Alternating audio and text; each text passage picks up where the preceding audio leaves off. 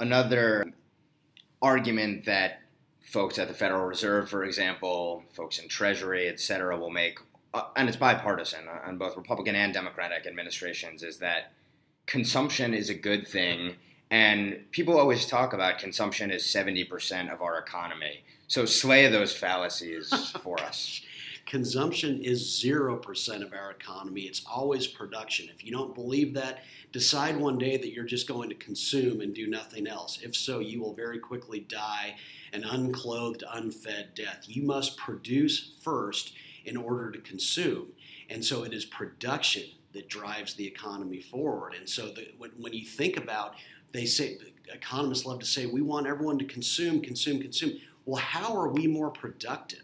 We're productive precisely because people save, and their savings flow toward more productive ways to build cars, to manufacture computers. It is thanks to savings that we enjoy cell phones that we can watch TV on, that we increasingly have a good chance of winning the battle against cancer, that we get to drive cars that will at some point drive us around.